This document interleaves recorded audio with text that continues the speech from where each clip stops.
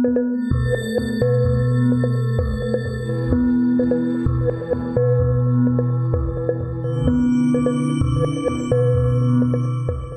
back to the History of South Africa podcast with me, your host, Des Latham. This is episode 133, and Piet Retief and Dingane have started their final dance with death. It's a hot day in northern Zululand in the Mfolozi River valley where Dingane's capital, emGungungundlovu, was situated. When Piet Retief first met the Zulu king, he failed to grasp the extent to which this man's authority was based on what historian John Laband calls a combination of mystical ritual and naked power politics. That Dingane was a despot is clear, but what was less understood was that his people allowed him to be so, that he could only make major decisions about political strategy with the input of important men, sometimes women, of the kingdom. The small inner sanctum of power, the Umkhandlu, was a council that included the abantwana, the princes of the royal house. Alongside these aristocrats were the izinduna, state officials that were appointed as commanders of the Amabutho regiments. Some ruled over entire districts and administered justice in the king's name. Anyone was free to become an induna, unlike the Umkhandlu, but only after members of the aristocracy were unavailable to take up that position. Because these induna were appointed, they had more to lose and did the king's will more amenably. Even so, one of these induna was going to balk when Dingane ordered him to kill Piet Retief and his small party of men that had been negotiating land in the first week of November 1837. More about that at the end of this episode. Dingane's main induna was Ndlela kaSompiti. His other was Nzobo kaSobadli, and both of these induna were of royal blood linked to the royal house. Oddly enough, the physical proof of their position was the permission to grow long fingernails. Men of high status grew their nails, particularly thumbnails, longer than 1.5 inches, as a sign that they did not have to do manual labor. They were freed from having to hold hoes or wield implements. They also wore another symbol of power, the ingXotha, a massive and heavy brass armlet that reached from elbow to wrist and looked a bit like an ancient Greek arm shield. They favoured cloaks of dark blue cotton Salimpore cloth that had been imported from Delaware Bay, and wore the skirts made of blue monkey skins, sewn with twisted thongs of blue monkey and gannet and mongoose skins, and a single upright plume of a blue crane feather worn above the forehead, a distinctive emblem of the elevated position. When Piet Retief arrived at emGungundlovu on the evening of 5th of November 1837, he would not have noticed these emblems immediately. The Zulu men were essentially semi-naked. Only the ornaments, arm bracelets, beads, brass, worn below the knee and around ankles, bands of beads slung over the shoulder, indicated power. You had to look closely to be certain. I mention all of this because we're heading towards a war, and Dingane and his Umkhandlu had conferred throughout this period about their policy regarding the Boers. Some Umkhandlu had made up their minds long before. Dingane was biding his time. That the Boers were his enemy, he had already decided, and this was before he'd even heard about Mzilikazi Khumalo's final fate.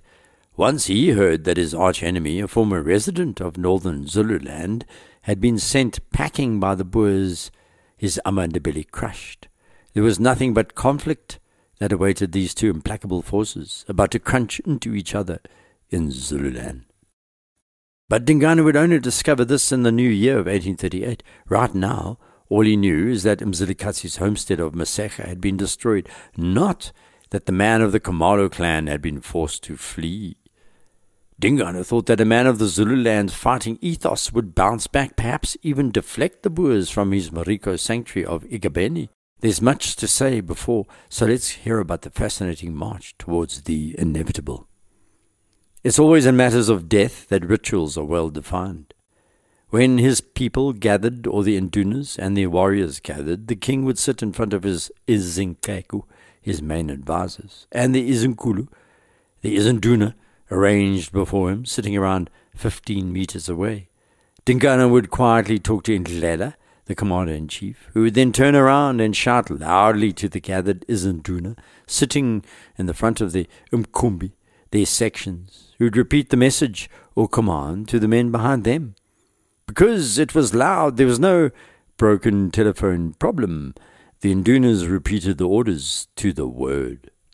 After each order or comment had been passed, Ndlela would shout, "Do you hear the king?" And the warriors would reply, "Yes, father." When Dingane found something mirthful and laughed with his peculiar closed-mouth laugh, embarrassed about his little rotting teeth, the men would laugh subserviently. When he stood up, the warriors would shout, "Bayadi," the king, and stand, then stoop, bending from the hip as he passed by. When accused of a crime, all offenders would be made to sit on the ground in a semicircle facing the king, while the Nqeku shaded him with a shield. Miscreants would either be killed or fined. To the right of the main entrance at emGungundlovu was a valley that dipped away with gentle slopes, and this was the place known as ingXotha, the place of execution. The lowest reaches of the valley were beyond sight, shielding people from the final moments. Victims would be struck once on the head with a knobkerrie, and the force meant usually instant death. Sometimes they'd have their necks broken. Women and men of status could be throttled to death with a noose instead. Their bodies would be dragged across the Umkhandlu stream and left on the kaSompiti, the steep stony hill about half a kilometre north-northeast of the main gate of emGungungudlovu. It was a sinister place. The smell of death hung about it, named after Matawani kaSompiti of the Ngwani, as you remember. However, when many people were to die, the king preferred them to die more visibly on the kaSompiti itself, as ingXotha was a bit more secluded. The killings were to work as a message. This had happened in 1834, when Dingane had been told that commoners who'd come to visit were stealing into his izigodlo at night and sleeping with the women. Enraged, he'd ordered his regiments, the Idlambedlu, the Mkhuluchani, the Izinyozi, to round these men up, march them off to kaSompiti, and over 2 days killed dozens as a warning. Had they indeed been sleeping with the maidens? We are not entirely sure. Their bodies were left for the hyenas, the jackals, and the vultures. And now 2 men who you've heard about were going to be central in the upcoming killing spree, pitting Zulu against Boer. Nzobo kaSobadli, who we know more commonly as Dambuza, and Ndlela kaSompiti. Nzobo was overweight, ill-tempered, always walking about with a pale blanket thrown around his portly frame. When Dingane wanted to compromise, or even consider mercy, it was Nzobo who often strengthened the king's resolve, insisting that the killing of people is a proper practice, for if no killing is done, there will be no fear.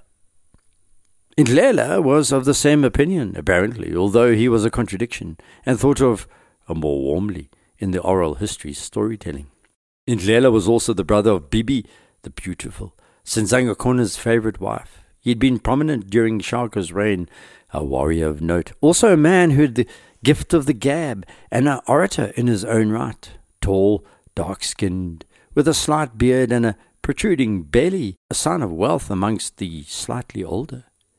He was technically Nzobo's senior and a superior because Ndlela was chief counselor and commander-in-chief. The missionaries like Owen, now living alongside emGungundlovu, had heard it was these 2 who ordered executions and knocked Dingane, as the prose poem The Zimbongo goes, Imbuzi kadambuza benotlela abayimbambe ngandlebe yabakhazela. Goat of Dambuza and Ndlela, which they held by the ear, and it was patient. By goat, of course, they meant Dingane.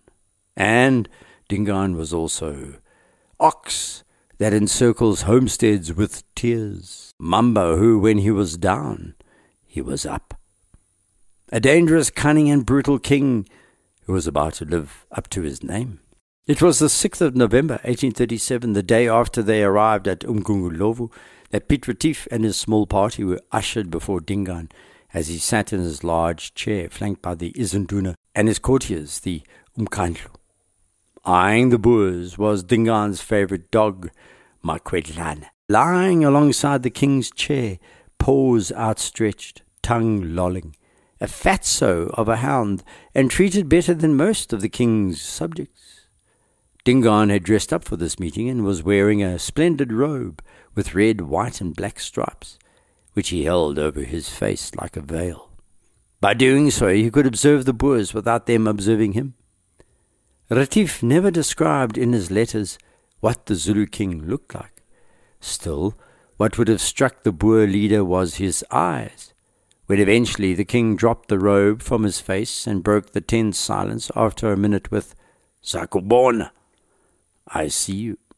It was Dingane's eyes that saw you, that remained long in the memory for most who visited him, revealing a fierce glance that was apprehensive, volatile, quick, engaged, observing. "Nothing escaped these eyes," said trader Nathaniel Isaacs. More than once he'd been quelled by what he called the piercing and penetrating eyes of Dingane that rolled when he was angry. Dingane knew that he faced dangerous men. The Boers were imhanga, deadly, and they wanted his kingdom, or at least a large portion. Furthermore, they were discourteous, for they had arrived bearing no gifts. They just showed up with demands. How dare they? He must have thought. That didn't look good. It made Dingane appear unimportant in front of his people. Even the British had sent gifts. So too the missionaries, despite being obviously poor. And yet here were these lords of the veld, these men who defeated people like the amaXhosa, with their grand trousers and their jackets, their hats, their guns, their horses, their wagons. The Boers who'd shot entire herds of elephant and sold their tusks, and they brought him nothing. The Zulu king set about displaying his power by military exercises and events for the next 48 hours, including 2,000 young Amabutho who fought a mock battle, then 4,000 of the more experienced older warriors, head-ringed men, the ones most feared by Dingane's enemies, who put on a show for the visitors, the veterans. The veterans shouted warnings to the Boers. "We are as hard as stones. Nothing can hurt us." There was no more obvious sign of wealth for both the Boers and the Zulu than cattle, and so it was that Dingane collected a herd of 2,224. All were red with a white back, known as the izinduna, or lizards, the most valuable cows, and these were driven in front of Retief and his companions to count, which they did. On the 8th of November, 1837, all these displays of power and majesty ended, and Dingane got down to business. "What do you want here?" asked the king suddenly. Thomas Halstead, the Natal boy, who was now a man of 26, translated Retief's words. "We are seeking land and have left some of our people in their wagons on the other side of the Drakensberg mountains to await our return." "How can you ask me for land when a group of you stole cattle that belonged to me from one of my kraals last month?" Dingane snapped. "That was not us," said Retief, which was true. It was Sikonyela's Batlokwa who'd raided the Amahlubi, a people who lived in the foothills of the Drakensberg. They acknowledged Dingane as their king, and now the Zulu regent was accusing the Boers of theft. It should be easy to sort this out. Retief explained that Sikonyela had bought firearms, and he also rode horses. His men dressed in trousers. They wore hats. They looked like the Boers. Retief had, of course, been informed, and I mentioned this previously, that the Batlokwa were rustling cattle from the Amahlubi.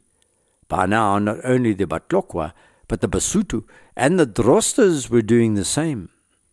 It so happened that Dingane was fully aware of who had been doing the rustling, but he wanted Retief to pass a test. The Boer leader should embark on a quest. The Zulu king demanded the Amabutho prove themselves to him. The Batlokwa, it so happened, had been rustling for the last 2 years. This was not a recent phenomenon. So far, Sikonyela had refused to send back any of the cows, and had insulted Dingane, saying, "Tell that impubescent boy that if he wants to be circumcised, let him come, and I'll circumcise him." The Zulu custom of circumcision had been stopped in Shaka's time, as you know, but the Batlokwa continued with this rite of passage. The Batlokwa lived on the upper reaches of the Caledon Valley, more than 300 kilometers from where Dingane lived. Retief knew that Dingane knew the real criminals were not him, but the Boer leader also realized it was an opportunity to demonstrate beyond doubt the good faith of the Boers, and that Dingane was demanding proof of goodwill beyond mere words or little signed documents. Instead of leaving it at that, the Boer leader felt he should show off his power in front of his men, and before departing on the mission, he repeated a warning. He reminded the Zulu king that God was with the trekkers, and that God punished bad kings. It was the second time Dingane had heard that threat, and this time he and his Umkhandlu decided to do something about it. And thus Dingane sent a message to a minor chief called Silwebana, whose homestead lay on the Boer leader's route towards the Ndlela River. "Kill the Boers when they arrived," was his command. Before they departed, Retief had a meal with Francis Owen at his mission, and the missionary tried to convince the Boer leader not to ride to Ndlela and advised him to avoid returning to Dingane. He reminded Retief that the Zulu king was famous for never keeping his word. He vacillated, he shifted positions constantly, and no one believed him about anything. Owen suggested instead that Retief and the Boers should allow the British to take control of Natal. Then they would all be granted land and be shielded by the vast empire. Obviously, that suggestion was battered away by Retief, who feared the British more than the Zulu. He could fight Dingane, but the Boers had left the Cape precisely because they could not fight English power. Retief and his men left the Zulu king's Ikanda and rode out towards Port Natal, passing through Silwebana's land, the land of the Kwakhangela Ikhandla. Dingane had said Silwebana should invite the Boer leader to a party, and while entertaining him, he should be killed. It's one of the oldest ploys in the book, practiced throughout the ages. Lured to a banquet and killed is a kind of B-grade history novel trope. It's so prosaic. But for some reason, Silwebana shunned the order and let Retief pass. Then, fearing Dingane's retribution, he and his people fled south across the Ndlela River. Unfortunately, Dingane had sent spies to monitor Retief, and once Retief had left, an impi caught up with Silwebana's people, and most were killed or drowned in the Ndlela as they tried to flee. Some of the poor captured women were dragged back to emGungungudlovu and executed there to satisfy Dingane's thirst for revenge. Silwebana himself and a handful of his people survived and hunkered down somewhere in Durban's vicinity. Back at the port, Retief was totally unaware of his near-death experience and was acting with bravado, boasting of the firm handling of the Zulu king. "Look," said the urbane Boer, Dingane had been forced to agree to handing over a large grant of territory in his kingdom. Retief had gone so far as to tell the American missionary on the Ndlela by the name of George Champion that Dingane was going to sell him land in exchange for the cattle retrieved from Ndlela. He'd do this, of course, with a commander of 60 men only, said the Boer. Champion was horrified, believing that Retief was deluded, and told the Boer leader that he was foolish, he was endangering his men, and that God would hold him responsible for the needless loss of Boer lives, that Dingane was tricking him. Instead, Retief joked that the Dutch understood the mind of the Zulu better than the English, whereupon Champion reminded him he was actually American, not English. The difference between an Englishman and an American is so small it is negligible, quipped Retief, making the mistake many have done since.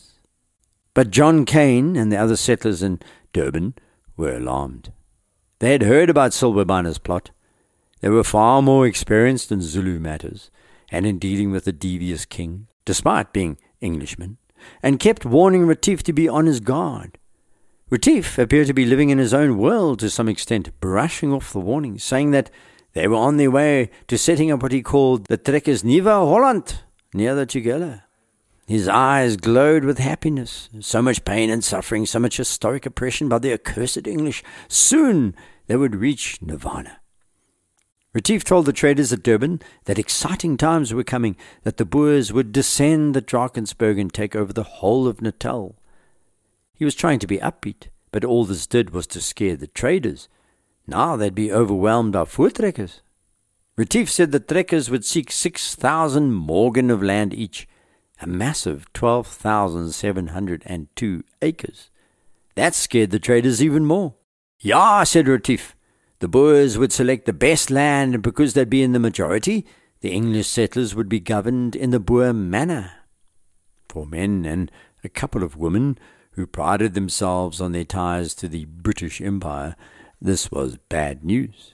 Meanwhile, Retief had sent word on the 11th of November to his folk based around the Drakensberg escarpment about what he called the successful negotiations with Dingane regarding land, and his letter was followed by wild rejoicing. The promised land was theirs.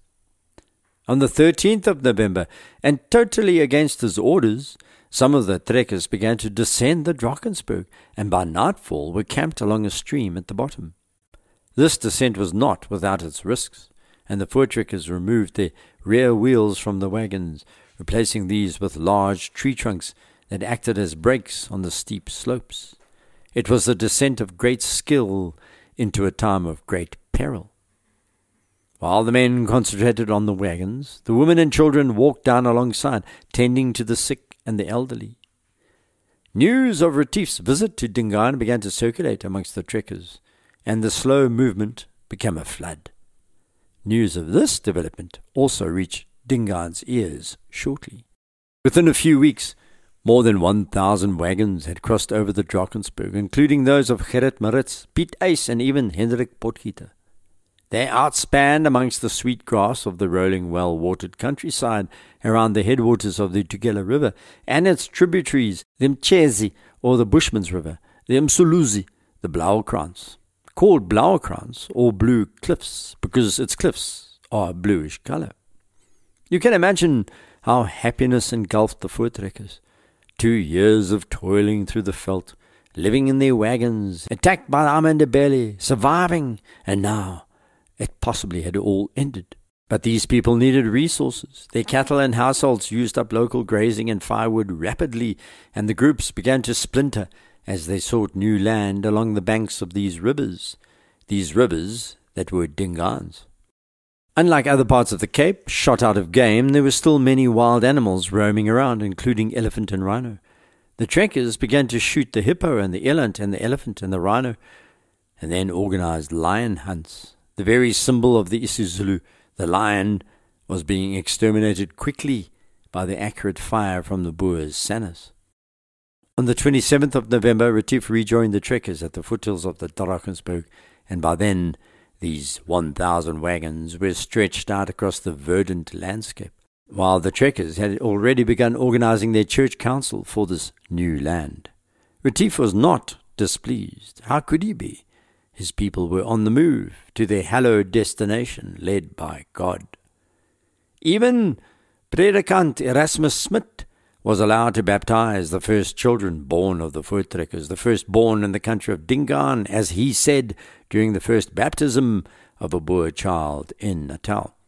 The Boers were congratulating themselves for settling on Dingane's land, and that was the crux of the problem. Only 5 days before, on the 22nd of December 1837, Dingane had held his Umkhosi first fruits ceremony at emGungungudlovu, and the excitable Amabutho had assured the king they were ready to fight. All indunas knew what was coming, and their men were ready. The Boers were now on land they did not own. This was unambiguously part of the Zulu kingdom. This was not the little parcel around Durban occupied by the English traders. This was the most sensitive property in Dingane's eyes, where his and Shaka's impies had toiled away, seizing and securing these lands from bandits that roamed the high veld through the Mfolozi times. The ripple effect was growing as Retief planned his trip to collect Dingane's cattle from Ndlela all the way over the Drakensberg into the Caledon Valley. Yes, he was determined to fulfill his part of the deal. Then matters around the headwaters of the Ndlela turned ugly. The trekkers began looting the locals' maize and sorghum from the umezi, the homesteads, where inhabitants fled as the voortrekker wagons rolled into view. Just before Retief returned to Dingane in the new year of 1838, Some of the trekkers boasted of looting 80 heavy wagon loads of up to 14 3-bushel bags to a wagon, around 80 tons or more of grain, ill-gotten grain.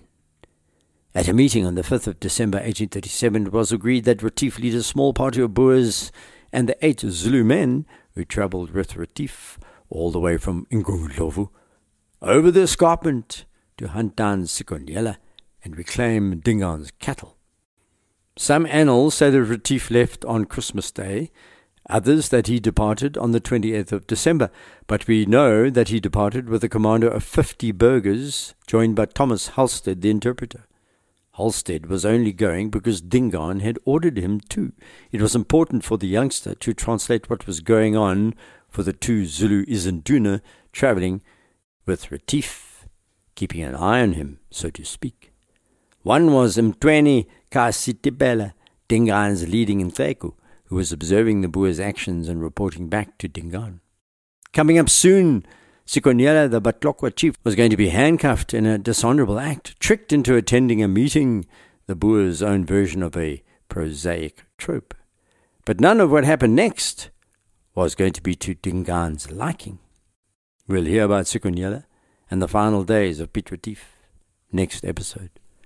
Please rate the podcast on iTunes if you have the inclination. Don't forget to head off to the website desmondlatham.blog. You can contact me there or through Twitter at @X @DesLatham. Until next, tot ziens.